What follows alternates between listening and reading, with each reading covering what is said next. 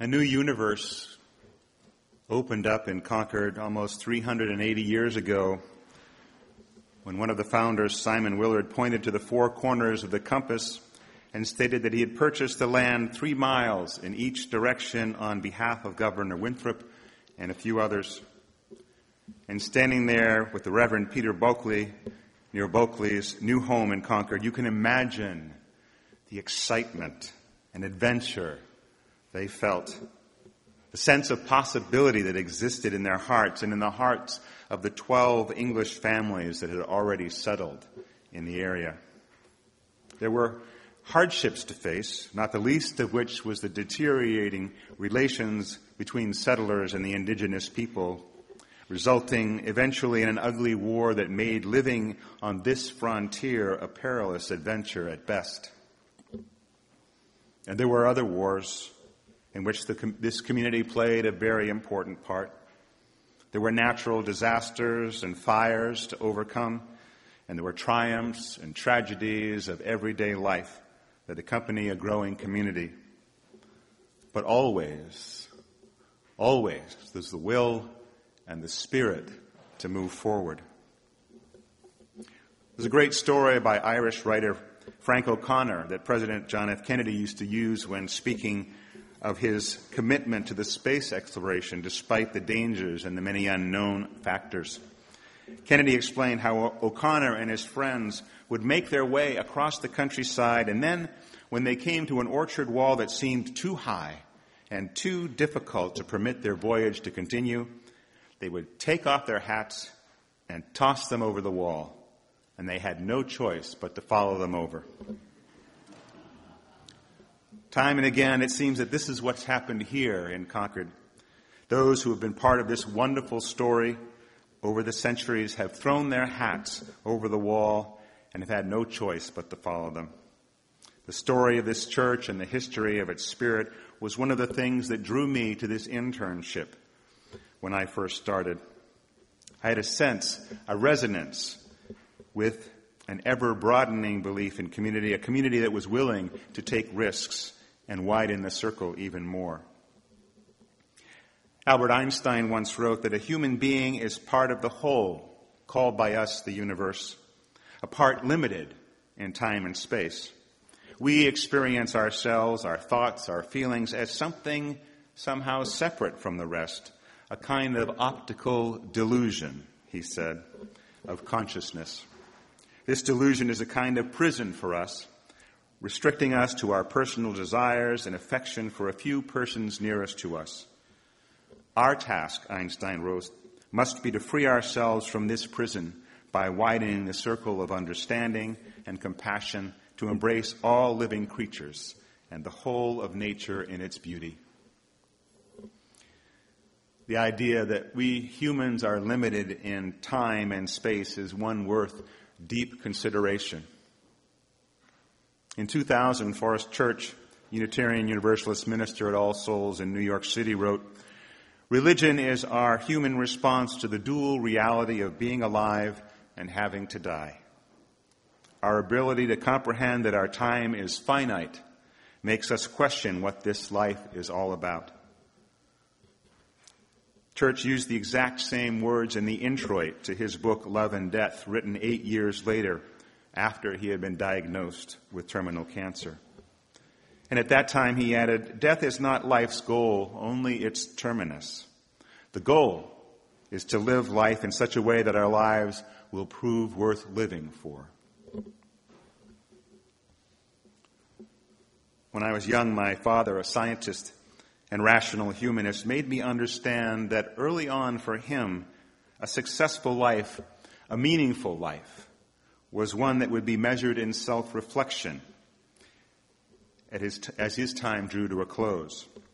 In his own version of Philippians 4:8, he said that he would want to be able to look into the mirror and say that on balance, at the end of his life, he had acted in accordance with whatever was true, whatever was noble, whatever was right, and whatever was excellent. He would have agreed with Bertolt Brecht, who wrote, "Do not fear death so much, but rather the inadequate life." Back then, if my dad were to express the ideals of our Unitarian faith, He might have called up the old words of liberalism, freedom, reason, and tolerance.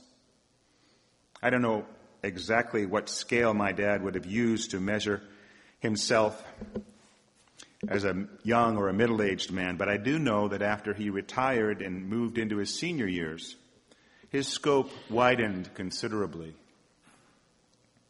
He began to consider his time of life and expand his reading beyond work and science-related material.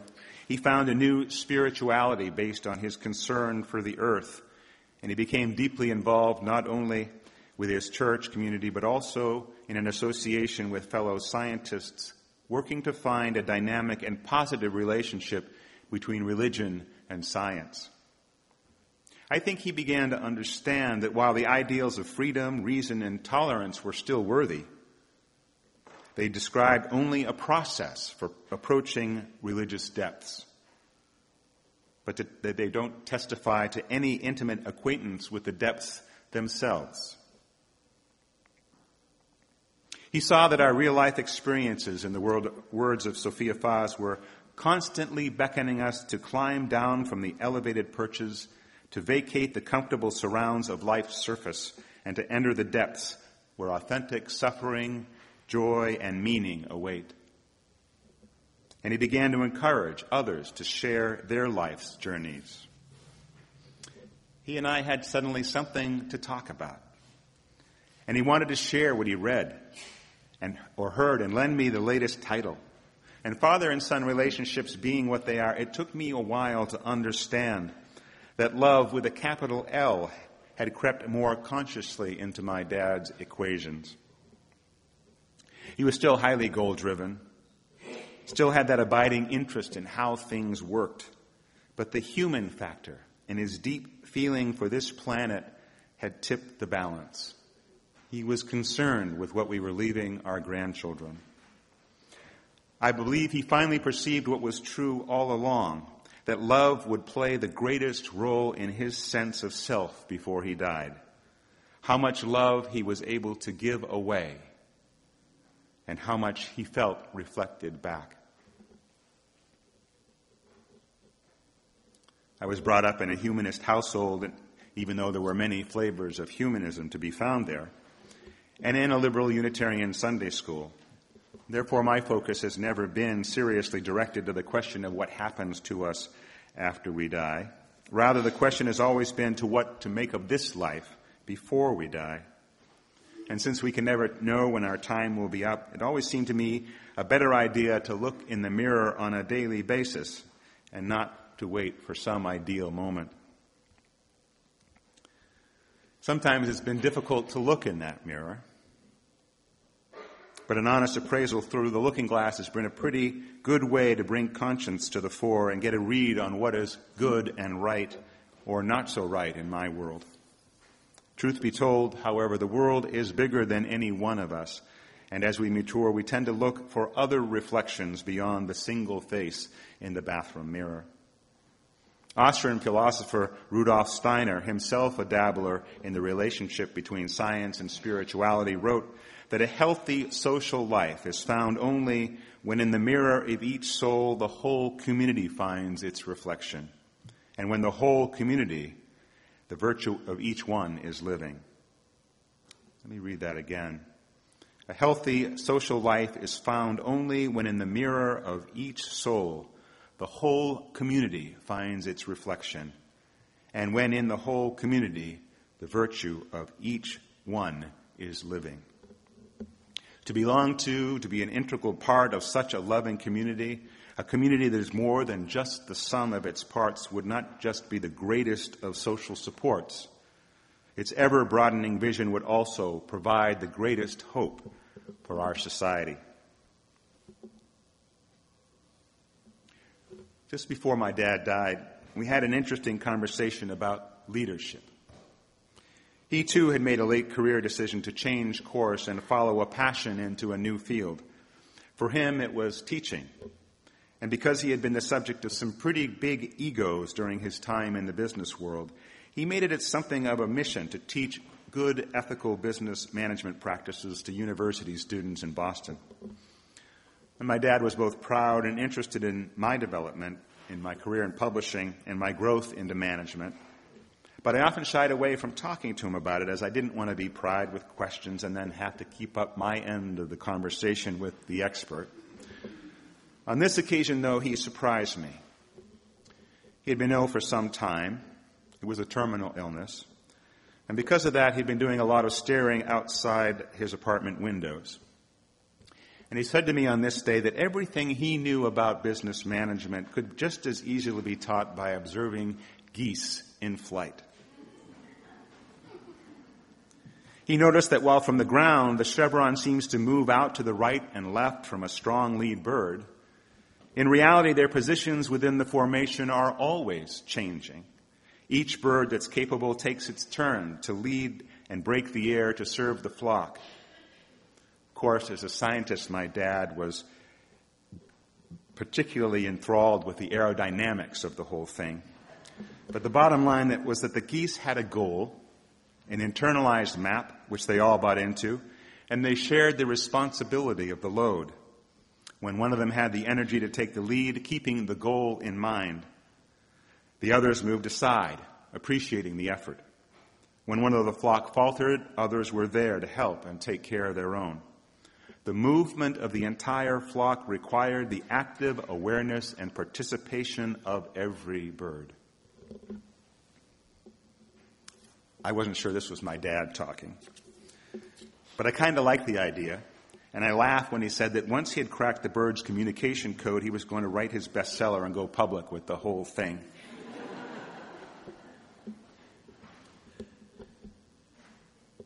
I was finalizing this reflection the other day and remembering my dad, and I was rewarded by the familiar honking of geese in flight. What a wonder. I went outside to the patio and looked up, found the birds, thought about the possibilities of expanding the metaphor a little bit, but just stood there in silent wonder. As a religious organization, we have our own course to travel. It's rooted in our principles and purposes of the denomination and given direction by the mission statement that this church adopted a year ago. Moving toward that goal takes the combined effort of as many young and old hands as possible. It requires leadership that knows how to build on strengths while minimizing weaknesses. It's not about getting as many people onto the bus or even getting the right people onto the bus. It's about building a sense of common purpose and shared responsibility. It's about communicating well. And most important, it's about making sure we take care of each other along the way. Sometimes, too, it requires us to take our hats off and throw them over that seemingly insurmountable wall. Throughout the life of this congregation, the long life of this congregation, that's happened over and over. Sure, the journey's not been that easy. It's never been smooth. There's been detours along the way. But since those early days, 378 years ago, the sun has always risen on a church with a strong future. The covenant of that new congregation in Concord in 1636 was simple: to walk henceforth as becometh the people of God. And the members of the congregation had only to listen to Peter Bulkeley or turn to Scripture to understand what that meant and what they were called to be. A minister in those days didn't have to be so subtle in urging his people to join together in the ways of the Spirit. And in fact, it's been said of Peter Bulkeley that he preached as if in almost constant combat with irreligion and timidity of faith. There is less power in the pulpit today than there was in Peter Bulkeley's day, as there's no all-powerful God waiting in the wings to elicit the fear of a final verdict on anyone's life.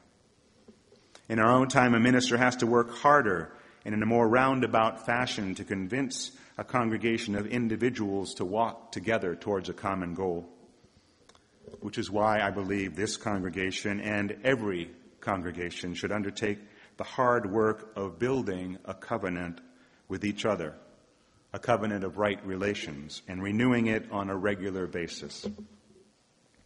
For this congregation, it would mean spending the time to develop a new and agreed upon understanding of what it means to deepen spiritually and how we carry that into our relations with each other. It means thinking about how we go about building community and how it that community continually strives to expand beyond the current membership and beyond these sanctuary walls. It means we need to think about how we move together as community towards the shining goal of making a positive difference in the world. These are not easy conversations. But after all, what is the purpose of this church? The first settlers of Concord beheld a beautiful world and responded to it by joining together in community and living together in a certain way. My good friends, the universe is no less beautiful today. In opening to its wonder, what song will come out of our mouths? What prayer, what praises, what sacred offering, what whirling dance, what religion, and what reverential gesture will we make to greet that world every single day we are in it? Will we do it alone? Or will we do it together? Where will we go as a community of faith from here? Wherever it is, let us take our first steps by creating a shared commitment to each other as fellow travelers on this incredible journey. May it be so. Blessed be. Amen.